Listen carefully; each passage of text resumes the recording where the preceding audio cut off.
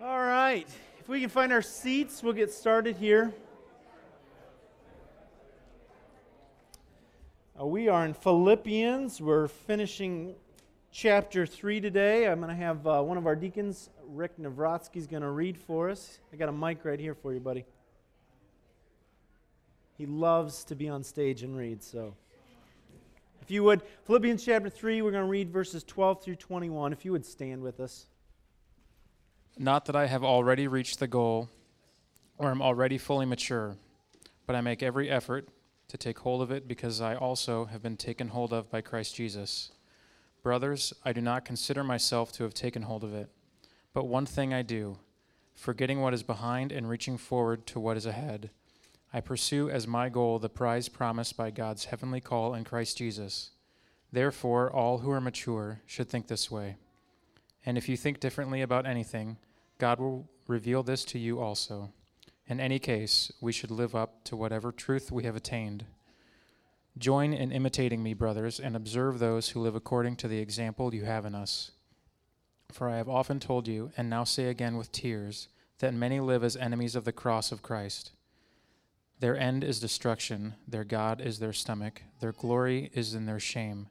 They are focused on earthly things, but our citizenship is in heaven, from which we also eagerly wait for a Savior, the Lord Jesus Christ. He will transform the body of our humble condition into the likeness of his glorious body by the power that enables him to subject everything to himself. Let's pray.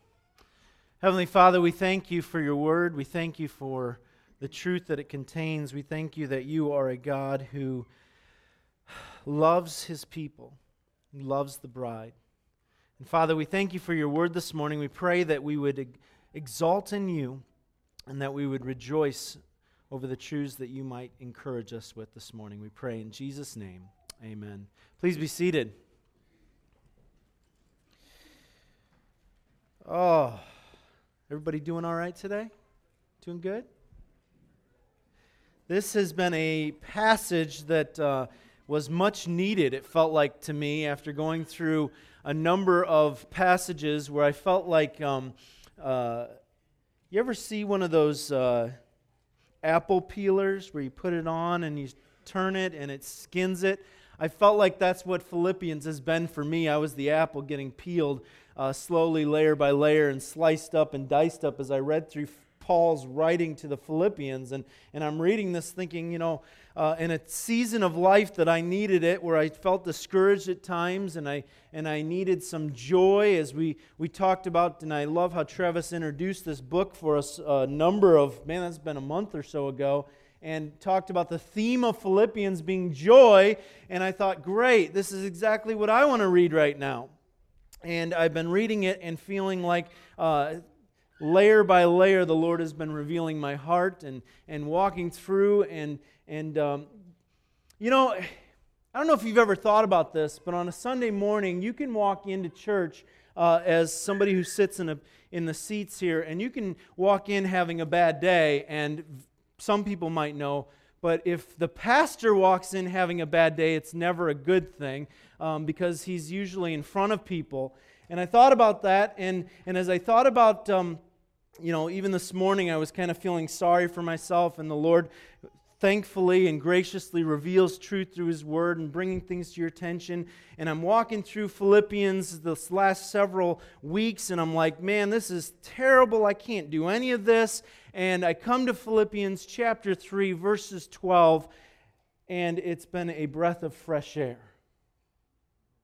Because there's a reality here that I want us to all hopefully be super encouraged by. And we just finished Philippians chapter 3, 1 through 11, which is this heavy passage, right? About how everything in this world is loss compared to the gain of Jesus Christ. And I can't tell you how many conversations I had with my wife. We had an incredible community group discussion and just all kinds of things just walking through that passage. And if you missed any of Philippians chapter 3, verses 1 through 11, I'd encourage you to go back through and meditate on that and think through that. Because as we read that, and you grasp what Paul is saying, he's saying in those passages that his goal in life is that he may know Christ know Him intimately through experience, and that everything in this life, everything that the world has to offer is loss, including the good things, including family, including success in life, including social status, including biblical understanding. All those things are lost if we don't gain Christ. And you read through that, and I had these conversations with our community group, with my wife, and I said, but my life does not exemplify this. And when I sit down at the restaurant, my thought is, I'm going to confess my sinful nature to you. We went to a restaurant last week, and I was so irritated because I had finished my food, and I was waiting for the check. And it took well over 15 minutes for the waiter to even come back. And you can ask my wife, I was getting angry, I was getting irritated. And as I'm walking through that and I'm thinking through this whole passage in Philippians, I'm thinking, if the gospel is true and it changed my life in a moment, why am I not every minute of every waking hour thinking that this gospel radically transforms people, and therefore it should be my heart with every single person that I encounter? And I walked through that and I think, Paul, you were this incredible person that I could never be, and I could never even come close to attaining this same desire I feel like of attaining Christ as my one goal in life. And then we come to Philippians chapter 3, and starting in verse 12, there is a breath of fresh air that Paul says, guess what, guys? I'm no different than you. Listen to what he says. He says, not that I have already obtained this or am already perfect, but I press on to make it my own because Christ Jesus has made me His own. Brothers, I do not consider that I have made it my own, but one thing I do, and we'll look at that in a moment. One thing I do. But did you catch what Paul is saying? There's a couple of things, because as I walked through last week and I walked through that passage and Paul says that this is the goal, I asked myself the question, how do I live in such a way, how do I make it my life that Christ is my gain and one true affection in life? And I think Paul tells us in this section of Scripture, and hopefully it's encouraging to you, because the first thing that we can see is a reality. A reality. Making Christ my all in all the time, is really hard because of my fickle mind and my wicked heart. That's the reality. That I am a human being who has, the Scriptures are true when it says that the heart is desperately wicked, that it's deceitful, and this is, if I were to open my heart up before you this morning, and hopefully I already have a little bit, as you see what I'm like when I can't wait 15 minutes for a check, you can realize that this is the desperation of my heart. And there is something in this passage that has been speaking words of life to me that have been encouraging, because the first thing I see is this reality. And in the reality, there is a call. And the call is, Paul says, not that I've already attained this or am already perfect, but I press on to make it my own. And I ask myself the question, what is this and it? Right? Because Paul says, I haven't already attained it. I haven't already obtained this, and I'm striving for it. So what is it? And we can go back. This is Paul's goal. Verses 10 and 11. Go back with me and read them. That I may know Him and the power of His resurrection, and may share in His suffering, becoming like Him in His death, that by any means possible I may attain to the resurrection from the dead. Brothers and sisters, if this was what was said about our church, we would be the most dynamic church in the world. That this is our goal, that we may obtain an understanding, that we may know Him. And that Greek word is gnosko. It means to know from experience. It's experiential knowledge, that I may know Him. Not that I know about Him, not that I know who He is, not that I know that He is the Savior of the world, but that I know Him personally, that I have a personal relationship with Him, that I possess and abide with Him. Paul says that my life goal, and you look at Paul, he was an ambitious person, right? He did all kinds of things. He was a missionary at heart. He went and planted churches all over. But Paul says, again, going back to the verses right before what we just read, all those things lost compared to what? That he might know Him. We have countless letters of Paul, right? We have letters to the Philippians, the Ephesians, the Galatians, Timothy, Titus, all these things. And in it, we find that Paul's one goal is that I may know Him. Oh, that I might have this as my desire in life. That I might know Him. That I might experience the power of His resurrection. That I might share in His sufferings, that I might be a part of it. That the disciples said, and I still, every time I read it, my mind just explodes because I don't get it, that they would rejoice, that they would be counted worthy to suffer with Christ. That is a knowledge that comes through experiencing a Savior who loves you so deeply and intimately that you want nothing more than to be with Him all the time. And that is a challenge for me because I don't feel like that all the time.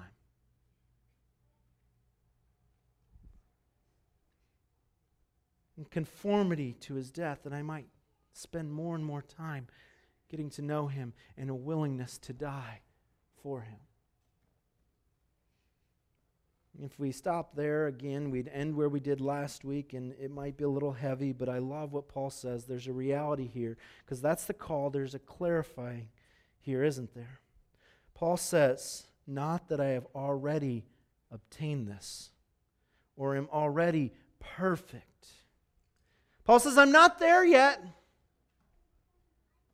Paul, who so many of us put on a pedestal, and he would not want that, by the way, but we put Paul on a pedestal because of all that he's written and all that he's done, and we look at him and we say, man, this guy was incredible. Paul says, guess what? I'm not there yet, but I'm pursuing it. I'm not there yet, but I'm pursuing it. And why? And this is what I found so amazing. There's a cause in this, and I want you to see this because it is so important. Paul says, I press on to make it my own. Why? Because Christ Jesus has made me His own.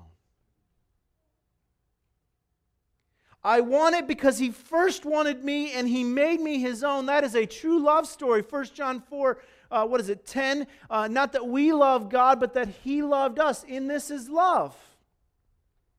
Brothers and sisters, you ask the question, what is my motivation? How do I pursue God in such a way? What was it that drew Paul in such a way that he said, I will forsake all things and I will count it joy to suffer the loss of all things that I might gain Christ?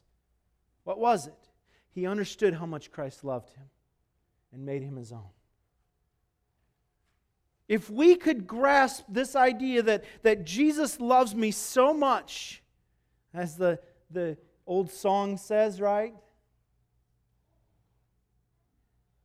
That Jesus loves me this much I know, for the Bible tells me so. If we could grasp that, how it changes our life.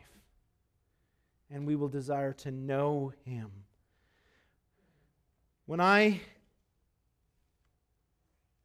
finally tricked my wife into being engaged with me, there was nobody I wanted to spend time with but her. And I love all of you, but I would much rather be with her. Because I love her. And if we feel that way about the Lord, we want to know Him experientially. I found comfort in that. I don't know if you do, but I did. That Paul, this guy that I look up to, and I read all the things that he says, and I say, man, this guy's incredible. This guy says, I want to die for Christ, and he says, I rejoice in His sufferings, and I want to know Him, and I read through all that, and I'm like, yeah, that's great and all, but I will never be that way. And I know that so many of us have people that we look at, and we say, man, that person is a godly person. I wish I could be an ounce like them. Brothers and sisters, Paul himself says, I'm not there yet. But I'm pursuing it. So there's a reality, but there's also a remedy in this, and this is what is exciting to me. So how do we seek to make Christ my greatest gain? How do I do that? Paul says, okay, I'm not there yet. I'm pursuing it, and let me tell you how I do it. And this is so incredible. He says, notice what he says, but one thing I do, and I'm going to break that one thing into 3 parts for you. I know that sounds kind of heresy because he says one thing I do, and I'm going to break it into 3 because I think it's one thing that involves 3 parts. Notice what he says. He says, but one thing I do, forgetting what lies behind and straining forward to what lies ahead, I press on toward the goal for the prize of the upward call of God in Christ Jesus. Let those of us who are mature think this way. And if anything you think otherwise, God will reveal that also to you. Only let us hold true to what we have attained. Okay, one thing he does in 3 parts. Number 1, forgetting what lies behind. Forget the past. Let go of the past. Why? The Greek word there literally means to deliberately leave it behind. So many of us, and I include myself in this, get caught up in what we have done 15 minutes ago, yesterday, 5 days ago, last month, 6 months ago. I can't tell you how many times I've had to walk through the struggles of ministry and thinking through that and how it does something to you. There's 3 things about the past and the regrets that we keep and why Paul says leave them behind. Number 1, regrets paralyze. They absolutely paralyze us. They stop us in our tracks, and all we do is second guess, and we sit there, and they will keep us from accomplishing what the Lord has set for us. Paul says, leave behind what lies in the past. Don't sit there and dwell on it. It not only does it paralyze, but it also personalizes. Because guess what? As I begin to think of my past sins and I continually focus on them, it becomes about what I have done and not what the Lord has done through me. And it's about what I have failed to do instead of what the Lord wants to accomplish through me. It becomes about what I have failed to do or what you catch on?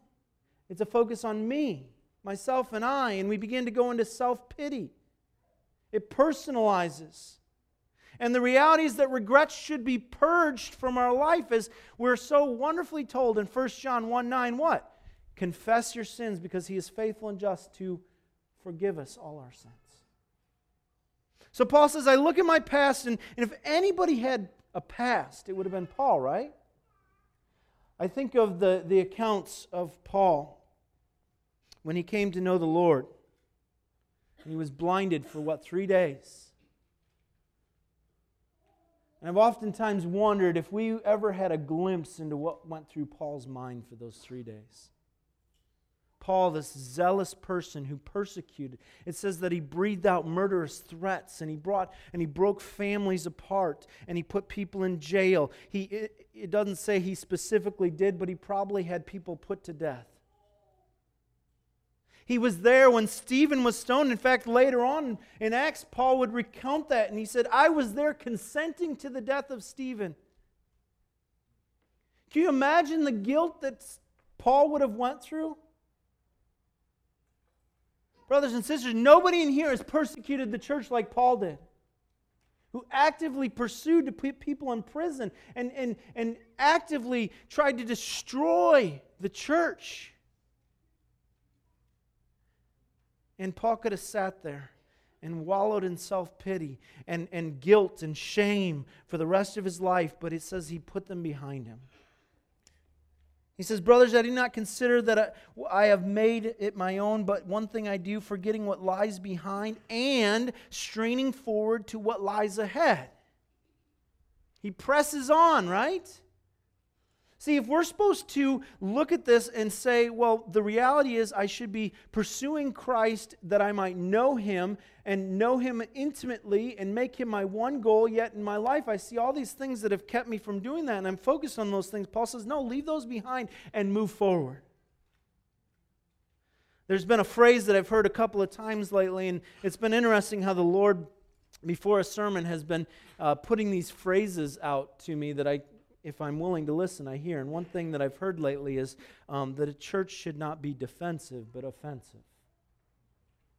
It should be pursuing. Why are we defending? Why are we sitting here putting up walls and defending our positions and defending what mistakes we've made or defending various things? And the reality is we should be the church moving forward.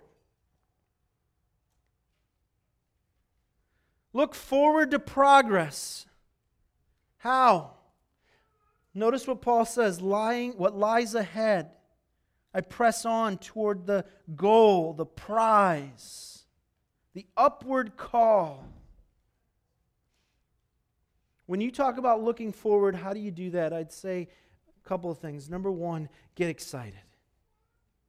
Look at all that the Lord can and will accomplish. Get a vision of what the Lord desires and don't put limitations on that. We sit here and we say, well, we're this, or we have this limitation, or we have this, and we forget that what we really have is a sovereign God who spoke stars into existence, who did all kinds of things, who raised people from the dead, who died on a cross and rose from the grave himself. And we ought to be excited when we think about a future. And we ought to be excited about what the Lord is going to do. And so Paul says, I'm going to press on and I'm going to go forward because I know that the Lord can do miraculous things and I am going to trust Him. Not only should we get excited about the future, but we should also get expectant, knowing that He will do it. I think so oftentimes as Christians we pray faithless prayers. God, would you heal if it's your will? And it sounds super spiritual, but oftentimes what we really mean is, God, I don't believe you're going to do it, and I don't want you to be disappointed when you don't do it. It was William Carey, the great missionary to India, who said, expect great things for God, attempt great things for Him. Expect great things from God, attempt great things for Him. Get expectant. That when we talk about the future and we talk about moving forward and you say, God, I know who I am and I know the sins that lie behind me, and I don't pursue you in such a way that I may know Him and the power of His resurrection and share in His sufferings, and I know that I don't do this, but I expect you will work mightily in my life and I'm going to move towards that. So Paul says, I haven't already attained it, but I am going to lay behind the things of the past and I'm going to move forward. And not only am I going to get excited in the moving forward and get expectant, but I'm going to get exercising too. Because sometimes we sit here and we expect it, but we don't do anything about it.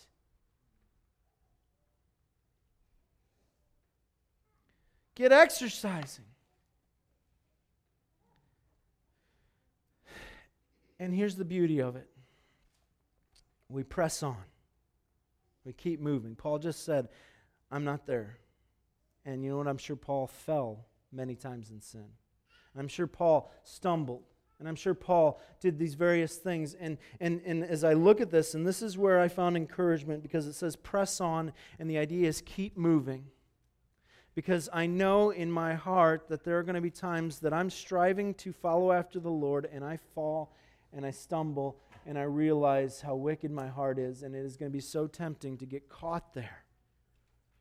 And then we turn to Proverbs chapter 24, verse 16, and it says that the righteous man falls 7 times, but he gets back up again. And that's the reality here, that as we strive towards the goal, we are going to fall, and we will not fall into despair. And so Paul says, not only that, keep moving, look towards, look forward, look upward towards the prize. Make it your goal to get to Christ Jesus. And then he says, let those of you who are mature think this way, put this mind in you. And if you think otherwise, God will reveal it to you and He will remind you and He will help you. Don't fall into despair. That when you look at your life, and it's so easy, we are our own worst critics, and we sit here and we say, but God, I am such a horrible person. As a pastor, I'm supposed to be leading by example, and I look at my life and it is miserable.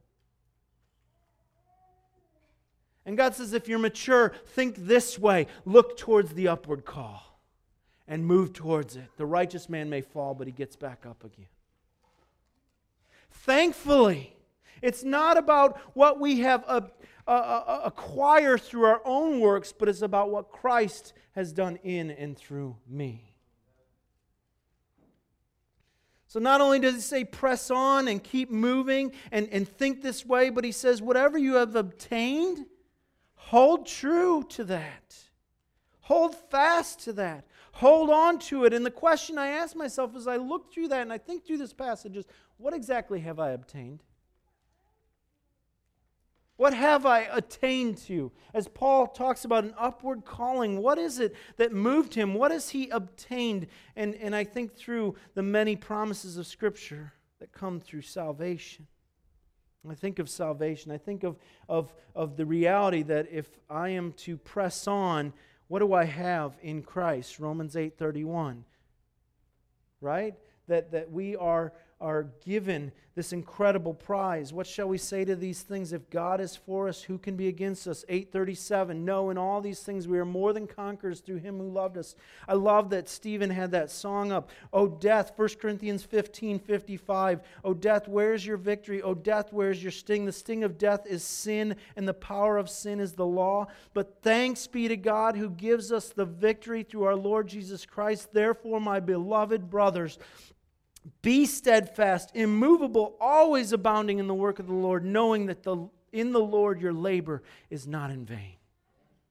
What have we obtained? The promises of the Word.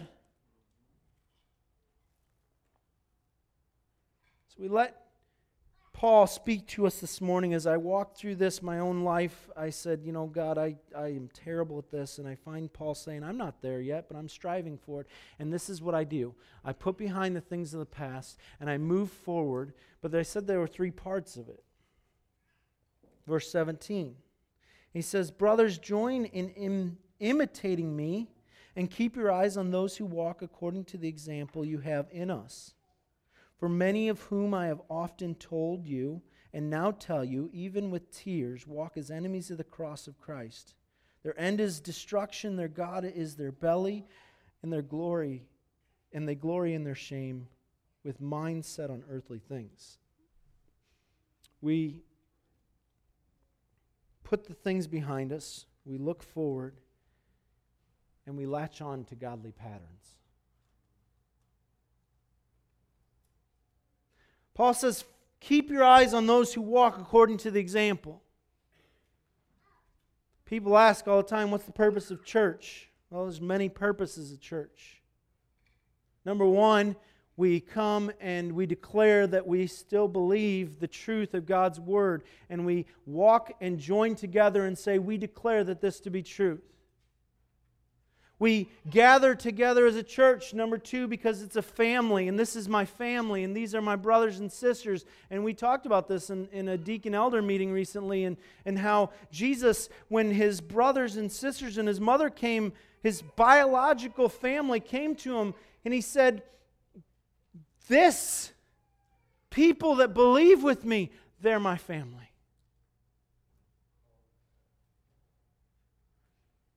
But we also do so because we find the encouragement of one another, and we look to each other, and we set a godly example for one another. And what I would encourage you that I find from Paul right here is this: surround yourself with godly people. You look like those whom you hang out with, brothers and sisters. 1 Corinthians 15:33, bad character corrupts people. This does not mean exclude or seclude yourself from the world. It does not mean that. But brothers and sisters, you must surround yourself with godly people.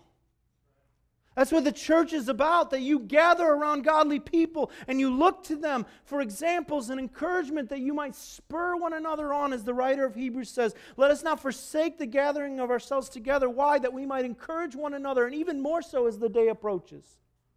That we spur one another on. You can't get that at home watching TV preachers. That's not church. And I'm not trying to badger people, but I want you to understand that I need you. I need godly examples in my life. I need people that I can look at and say, that's how you walk this walk of faith. You will look like those whom you spend the most of your time with.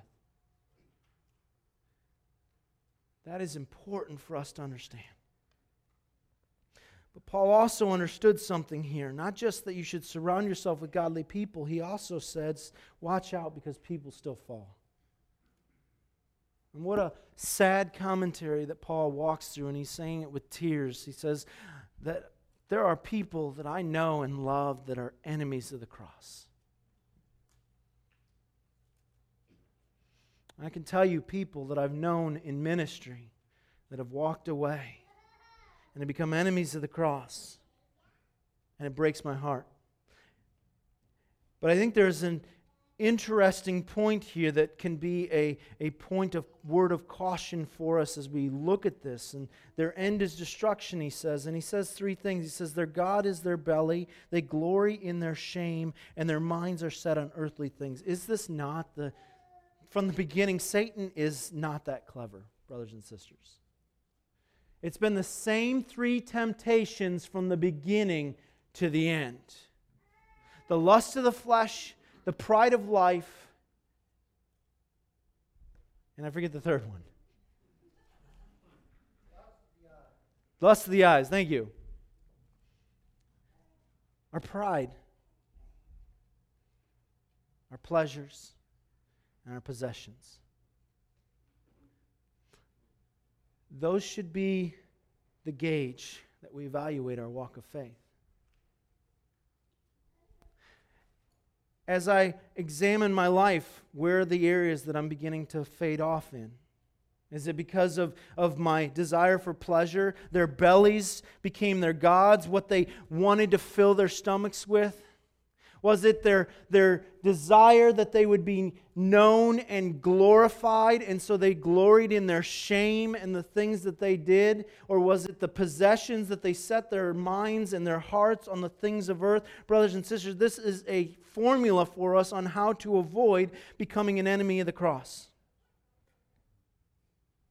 And so we have this remedy for a reality that says that this walk of faith, pursuing Christ, making Him our goal, the reality is that that's really hard, and here's how you do it.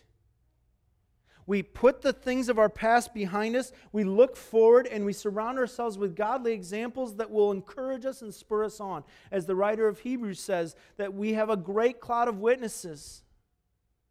And the analogy of the picture there is running a race and having an audience in the stands clapping and saying, "You go, keep going." And Paul is talking here using an exercise metaphor that he would press on, and he's going to work hard, and he's going to exercise to become what he needs to become in this step of faith that he might possess Christ in such a way. There's a reality, there's a remedy, but there's also a reminder at the end.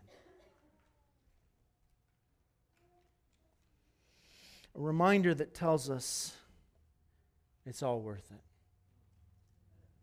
It's all worth it. The hard work, the efforts. It's all worth it.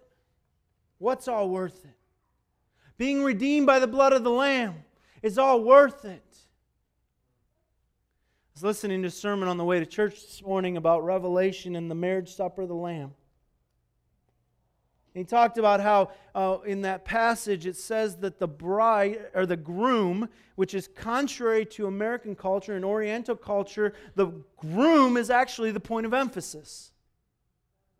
Quite different than in America, right? Where the bride, and rightfully so, in my opinion, the bride is upheld as the object of beauty and the object of what this day is all about, and then the groom is just kind of the reason that he's there to participate, right? But in the Oriental culture, the groom was what the focus was. And our groom is Jesus Christ. And He chose the name for His invitation, for the wedding invitation, to be the Lamb. Of the countless names of Jesus that we find in Scripture, in Revelation it says it is the marriage supper of the Lamb. Why? Because it is a reminder, the Lamb is the reminder of what He has done to buy His precious church.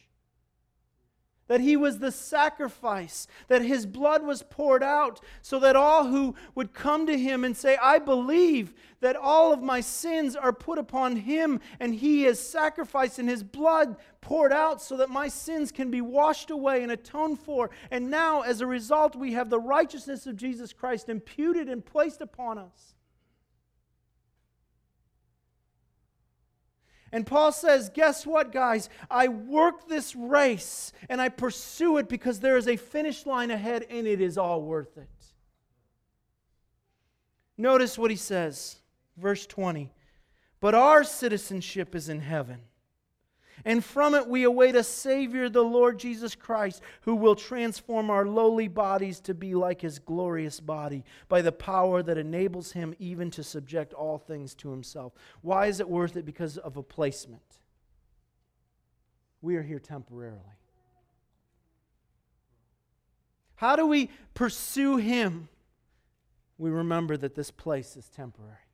The Hebrews, in Hebrews chapter 11, it talks about all who had been given the promise, and they didn't attain the promise in this life, but they strove with joy towards what was to come because they understood that their citizenship was not here. We amount and acquire things here, and we are just like what Paul said the enemies of the cross were, that they gathered up possessions because their minds were set on the earthly things, and Paul says, no, we are citizens of heaven.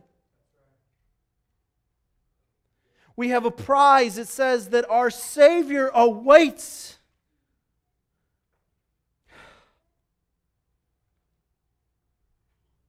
The groom awaits. Martin Luther shares in a sermon on the prodigal son's return this image of the father, right? Who's there. And it says, the father, upon seeing his son, so he was looking for him. It doesn't say he waited, but he ran to him because he loved him. Brothers and sisters, what is it worth?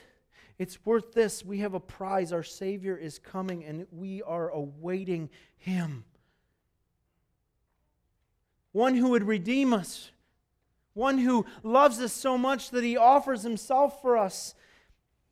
And not only that, we have a citizenship in heaven, a Savior who comes, but notice what it says, what He will do. He will transform our lowly bodies to be like His glorious body by the power that enables Him even to subject all things to Himself. There is a power that Jesus has that He is enacting upon us, that we will be transformed to be glorious. Like Him, we don't do it for our own glory, but to be in His image, we are transformed. You know, I walk this life and I've been training for this stupid race and my body aches and I hate it and I go to bed putting like Ben Gay on all the time. I'm falling apart. I'm getting closer to that 40 mark. If you're older, I'm sorry. Nobody left after that. That's good. I've had 6 concussions in my life. It doesn't work all up here anymore.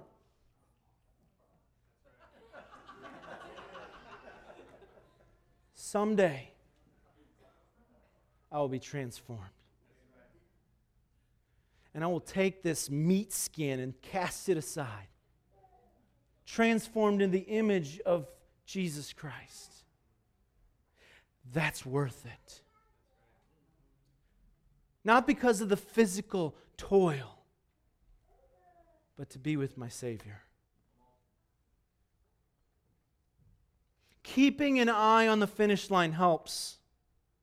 But as we run, sometimes we run and we want to keep our head down because we don't want to know how much farther we have to go. Right? If we see a bend up around the corner, we know, oh great, that means we have another X number of distance to go. I am convinced that the reason why the Lord didn't tell us specifically our end date is because we'd get so focused on that. The reality is we have a goal, a finish line. And it is Jesus Christ and eternity with Him in glory. And that is what we keep our mind on. That is how the disciples and Paul were able to walk and say, I rejoice that I'm counted worthy to suffer with Christ because I have an end goal. This walk of pursuing Christ as our gain is going to be hard. But we need to keep looking ahead, surrounding ourselves with the people of God, and remember that there is a glorious future. How do we do it? I mean, we've said it, I don't know how many times. I've had conversations with some of our deacons about this. I've probably used this reference ad nauseum, but maybe it's like fits with Philippians. Hebrews chapter 12. Looking unto Jesus, the author and finisher of our faith, who for the joy that set before Him scorned its shame, cast it aside. Consider Him who endured such suffering from sinful men, so that you do not become weary in well-doing and grow faint and tired. How do we walk this? What is Paul saying? I could sum it up. I could have probably done this sermon in 5 minutes and you would have thanked me. But here's the reality. Here's the point of this whole sermon. Paul says, I'm not there, but I keep my eyes on Jesus. I'm going to keep my eyes on Jesus. I'm going to walk because Jesus is calling me. And if we did that, our church would be transformed. Our lives would be transformed. If we would just keep our eyes on Jesus, walking towards Him, and we will not grow weary, and we will not faint, but we will have the strength to endure. And I pray that that would be our hope and confidence as we continue our walk of faith. Let's pray. Heavenly Father, we thank You. We thank You for the example of Paul, and Father, we know that he was an incredible man who did incredible things, but he did it because Your Spirit moved him. And Your Spirit is the one who did the work in him, and I'm sure if he were here today, he would say that. And so, Father, we do not idolize Paul, but we recognize the truth of Your word spoken through him. And Father, we come before You with pleas of, we need You. Father, we thank You that we are victorious and we can lay aside the sins that so easily beset us, and we can cast them off because we are free indeed in Jesus Christ. And so, Lord, I pray that if there's any here today entrapped by their sin and guilt and shame, whatever that might be, Lord, I pray that You would remind them of who they are in You. Redeemed by the blood of the Lamb, precious blood poured out for them. That to You they are worth it. And Father, I pray that we would look forward knowing full well the power of an almighty God, and we would move in such a way that we expect You to move. And Father, I pray that we would be reminded by the examples of our brothers and sisters, and Father, that we would seek to be examples one to another. And that we would, most importantly, remember it is all worth it. To be with You in glory for eternity. Father, I pray that that would be our heart cry. We love You. In Jesus' precious name we pray. Amen.